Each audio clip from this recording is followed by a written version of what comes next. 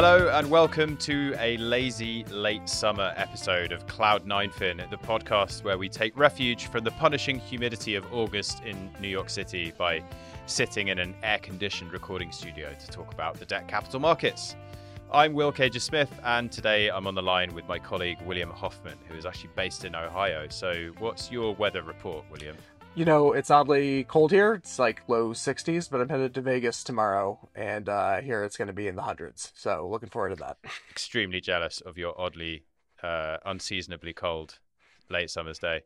All right, so without further ado, it is the week before Labor Day. So in today's episode, we're going to run through the primary issuance pipeline for September.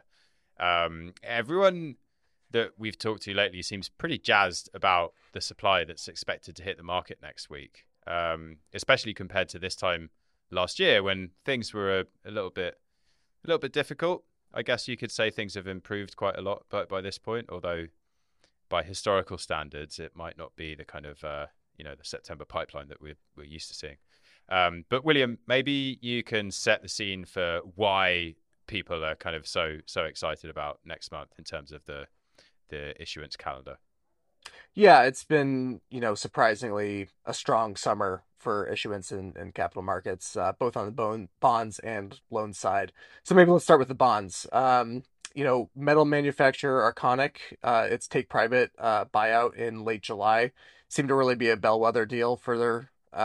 It was a bellwether deal that really proved that the market was ready for these sponsored backed LBOs. Kind of proved that they could price. So that basically allowed, others to come in. We saw the debt for Tenneco, the auto parts maker, the debt that those banks were holding. They decided to come to market, and that deal, it wasn't exactly a home run. There was a lot of wrangling around the docs and this pricing and such, but ultimately it got done, and I think that kind of both of those deals in combination kind of gave a lot of confidence that kind of LBO M&A paper can get done in this market. That there's a lot of demand on the investor side. So that's on that was mainly on the bond side, right? Although Tenneco I think had a loan piece as well, but definitely showed that there's some pretty strong demand among bond investors. So what about the loan side of things? Yeah, both of those deals actually had a loan component to them as well. So some of those trends kind of carried over, but really what was so dominating in the loan space was just all of the refinancings and repricings that were being done this summer. It was just kind of like one after another and kind of like all glommed into one. So, I think there was some reprieve there that we saw those LBO deals. A couple other ones that were just loan only, Barnes Group's acquisition of MB Aerospace and Michael Baker International's acquisition of Tidal Basin. Those kind of brought some much needed new money injected into the market. So there was definitely a lot of pent up demand because all of the supply previous to that had been dominated by refinancings. Yeah, and then on top of that, the Fed is still talking about raising rates. Spreads are basically at their tights for the year or close to it, and so if a company has M&A financing or buyout debt or a refinancing to do, it might only get more expensive from here on out. Yeah, so good backdrop. And a relatively full slate for new issuance. So let's run through the deals one by one that are kind of expected to come, not all of them next month, but certainly starting next month. I guess the biggest one, as of right now at least, is probably WorldPay, which is being spun out to private equity firms by FIS Global. So what can you tell us about that one? Yeah, this is kind of a fun one from my perspective, just because I was covering investment grade credit back when these two combined in 2019. And, going through all the promises they had about, consolidating the payment space and, how they were going to just take over, from all these other competitors that were in the space and make this behemoth, all those things didn't really work out. Clearly they're splitting up at this point. So, it was a big bull market deal, right? Yeah, it's a big bull market deal. I mean, it was like 43 billion was the original tie up, and now we're gonna unwind it all. So, we're expecting about $8.5 billion of debt to get syndicated in this one. Split across bonds and loans. I think it'll be interesting to kind of see the details of exactly how these companies are split up, like what parts stay with FIS, what parts go to WorldPay. Typically in these LBO deals, we're talking about cost savings from getting rid of finance departments, but I guess WorldPay is going to have to build up a new one. It's a little bit different than maybe some of the other LBO deals we've seen in the market lately. Um, yeah, I mean, 4 years ago, they convinced investors that a $43 billion tie-up was the best thing for this industry, and now they have to turn around and unwind it all and convince investors once again that this is the right move. Yeah, definitely an interesting one to kind of look at in terms of the historical context. The other thing, I guess, that's interesting about this deal is that it's a big win for the syndicated credit markets. JP Morgan is leading the underwritten debt package. And I guess because of the size of this deal, it maybe would have been a little hard for private credit to do, but there's been so much talk about private credit kind of eating the bank's lunch that, even if private credit might not have taken this one, I know a lot of bankers are feeling pretty happy about any kind of LBO mandate that they pick up on this one. And the fees on this one, given the size, should be pretty substantial. Yeah, it's a good win for them and one of the bigger LBO deals of the year. Mm-hmm. All right, so next up, we've got Vistra and Energy Harbor. I guess payments isn't a hugely exciting industry, but I feel like utility companies are even less so. So maybe you can convince me otherwise. Why is this deal interesting? Yeah, I don't know how much convincing I can do, but as a resident in Northeast Ohio, I believe Energy Harbor has been my electric provider at previous houses and apartments I've lived in. You're too close to the story. I know, I'm biased in need this to one. recuse yourself. uh, yeah, Vistra's stepping in to acquire Harbor on this one. They have some natural gas and nuclear assets that the company really values, so that's going to be the main sticking point here. It's a $5.5 billion debt package, and it should really benefit from the stability that comes with, being a stable, highly regulated electric utility with, double B ratings. Um, Energy Harbor was even on track to become an investment grade company before this acquisition. Fitch actually reversed a upgrade to IG that they had once the acquisition was announced. Yeah, and actually, having said that utility companies are boring, basically, I should probably note that it's actually very topical right now, especially given the devastating fire in Hawaii just a few weeks ago. There's a kind of increasing focus from regulators on utility companies, not just for anti-competition or whatever, those kind of issues, but also for potential liabilities and the growing amount of wildfires that seem to be happening in the US. Yeah, regulators are stepping in this case. Just last week, we saw the DOJ taking a closer look at this combination. They're basically worried that the merger could cause prices to rise for customers in the area.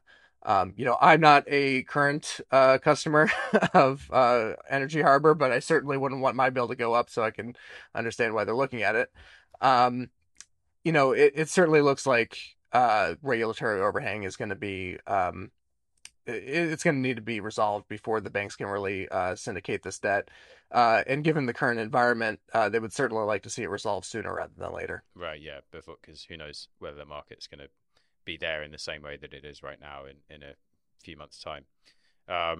Okay, so cool. You convinced me that deal is worth caring about.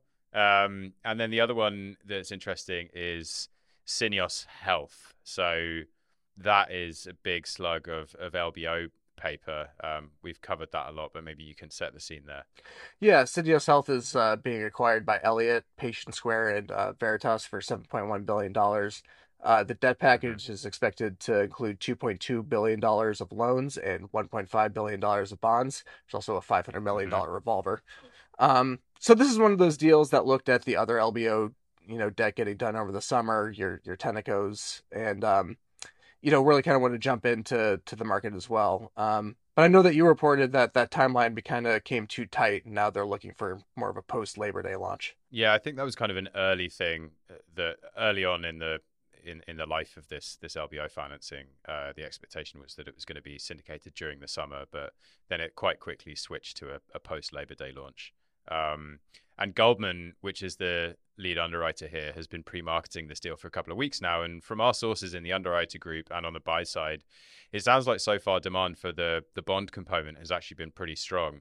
So they're kind of floating pricing in the low 9% area, which is well inside the 11% caps in the commitment letter. I mean, I don't think anyone was hugely concerned that that this deal was going to risk going past the caps or anything like that. But yeah, it definitely doesn't seem like there's any chance of not any chance, I should say, but much chance of the banks taking any losses here. The syndication Yeah, backdrop famous last words. yeah, exactly. Yeah, so the syndication backdrop is pretty strong so far, although it's not ideal that Fortrea, which spun out from LabCorp early this year and is a comp for Syneos, Fortrea put out some pretty underwhelming earnings recently. So that could theoretically impact investor sentiment around Syneos, but overall, it doesn't seem like there's too much concern that the Syneos debt syndication is going to be impacted. Anyway, so moving on. Next up, we have Simon and Schuster. Yeah, this is another spin out deal, which is something that's really becoming more popular lately. These like spin outs rather than combinations. But Right. Paramount, the company formerly known as Paramount CBS, the company formerly known as Viacom, it's had a few names. Uh, More rebrandings than HBO Max. right in the same vein. Basically they have bigger fish to fry right now. They're trying to figure out where their streaming service Paramount Plus fits into this new kind of digital media landscape alongside Netflix and your HBOs and Max, whatever we're calling it. And Mm-hmm. essentially they'd like to move on from, a book publisher like Simon and Schuster. Okay, out of paper media and focusing kind of like full on digital media. Yeah, out with the old and in with the new, right? So, they tried to Mm-hmm. do that a little bit with the sale of Simon Schuster to Penguin Random House last year, but regulators blocked that transaction. Mm-hmm. Too much consolidation in one space. So now they're turning to KKR, which is stepping up with the take private deal. That shouldn't receive as much scrutiny given that KKR doesn't own any other publishers in its portfolio. So Jefferies is leading the underwritten debt package on this one. Should be around $1.1 billion of term loan debt, which will lever the company to around 4 to 5 times, is kind of what sources are saying here. It's still a fairly prominent name in the book publishing space, and you and I we buy books, I'm sure, and people buy books, so it's not like digital is completely eating everything, but investors will kind of have to contend with what that future of book publishing looks like moving forward. Right. Yeah, and to your point on the leverage there, I think it'll be interesting to follow this one quite closely because, KKR is buying the business. It's private equity. I'm sure there'll be plenty of ad backs that they're trying to squeeze into EBITDA. So in terms of the schedule here, from what we're hearing, pre-marketing for this debt is pretty much ready to go, but isn't going to start in earnest until after Labor Day. But that's not to say that there might not have been action already. I mean, it's perfectly possible that some kind of key investors may have already been in touch and are looking to kind of get some shadow orders in already. So just returning to the list, we've got two other relatively large buyout financings to cover that could potentially hit the market in September, but we don't quite know yet. It could be end of September, maybe early October. Yeah, these two are the last ones that could potentially hit in September. You know, they're a bit on the smaller side compared to the other ones, but like you said, still relatively large. It's a chemical waste company, Heritage Crystal Clean. They announced that it would go private in a sale to private equity firm JF Lehman and Company. Um, Mm-hmm. and that'll be funded with the syndication of about $600 million of Term Loan B debt. Mm-hmm. And then we have Brazilian steakhouse chain Fogo de Chão. Uh, this was already in private ownership under Roan Capital, but earlier this month, Bain Capital announced it would acquire the steakhouse for around $1.1 billion. They'll look to fund the acquisition with about $550 million of Term Loan B paper. A tasty slice of new money issuance. Yeah, well, I went to my first Brazilian steakhouse over the summer, and personally, it was a little bit more meat than I needed in one meal. But it's a very popular chain restaurant, and Rome Capital's grown sales under its ownership since 2018, so there could be some demand there. I'm kind of on your side on that. I don't really get the what it is with concept steakhouses, but people just love them. It's kind of like cruises. Not my cup of tea, but each to their own, I guess. Anyway, to finish up, let's just do a rapid fire through the rest of the potential September, maybe October, rest of the year pipeline. So, first up, JetBlue. Yeah, these next few are some that are probably more in line for after September, but if the market's hot enough, it could get there. So, um, JetBlue, their $3.8 billion acquisition of Spirit, that would be funded with about $3.5 billion of bonds.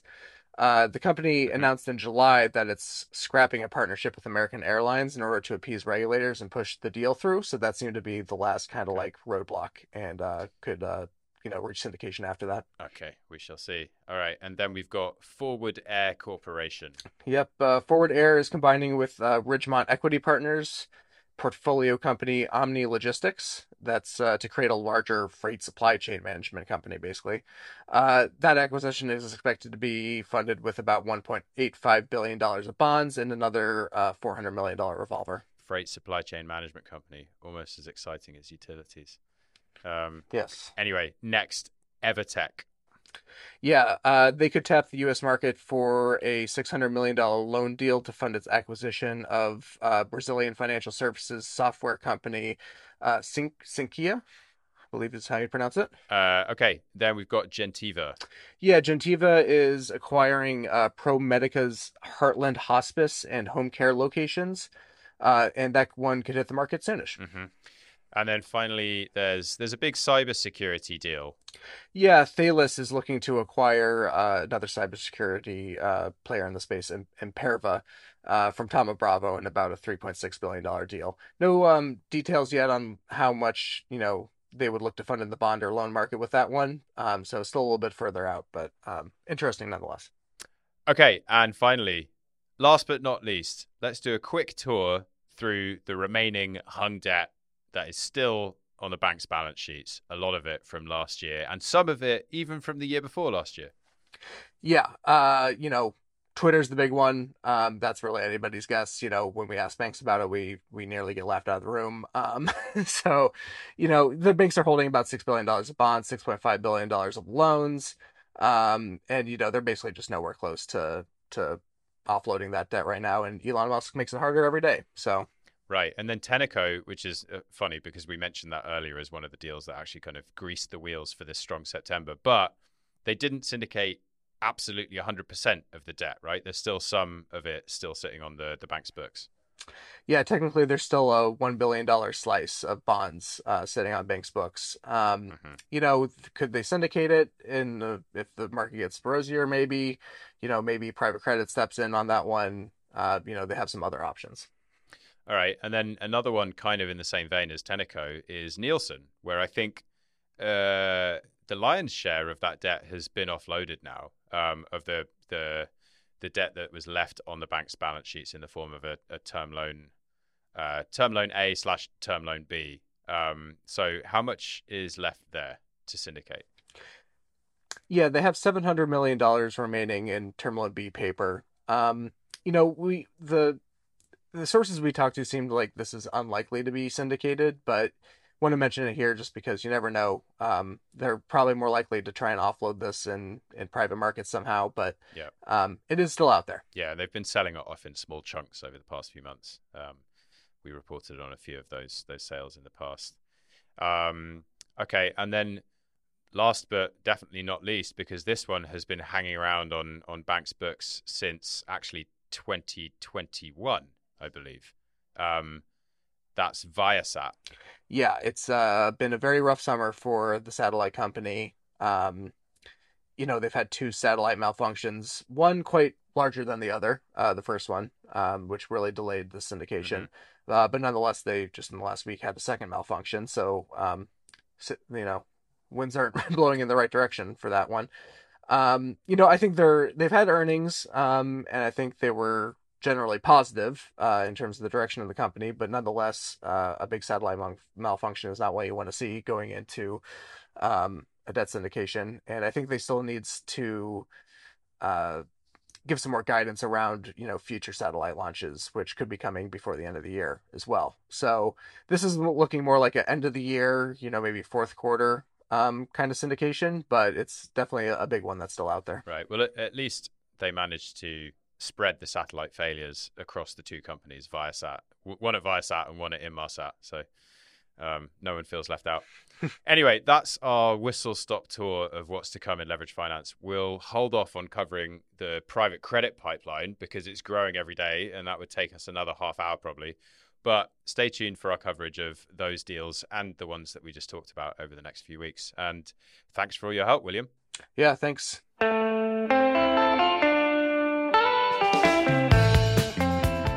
All right, well, that's it from us this week. Thanks again for listening, and please get in touch with any feedback.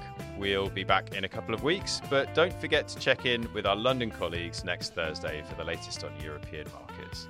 Until then, take care and enjoy the holiday. Catch you again soon.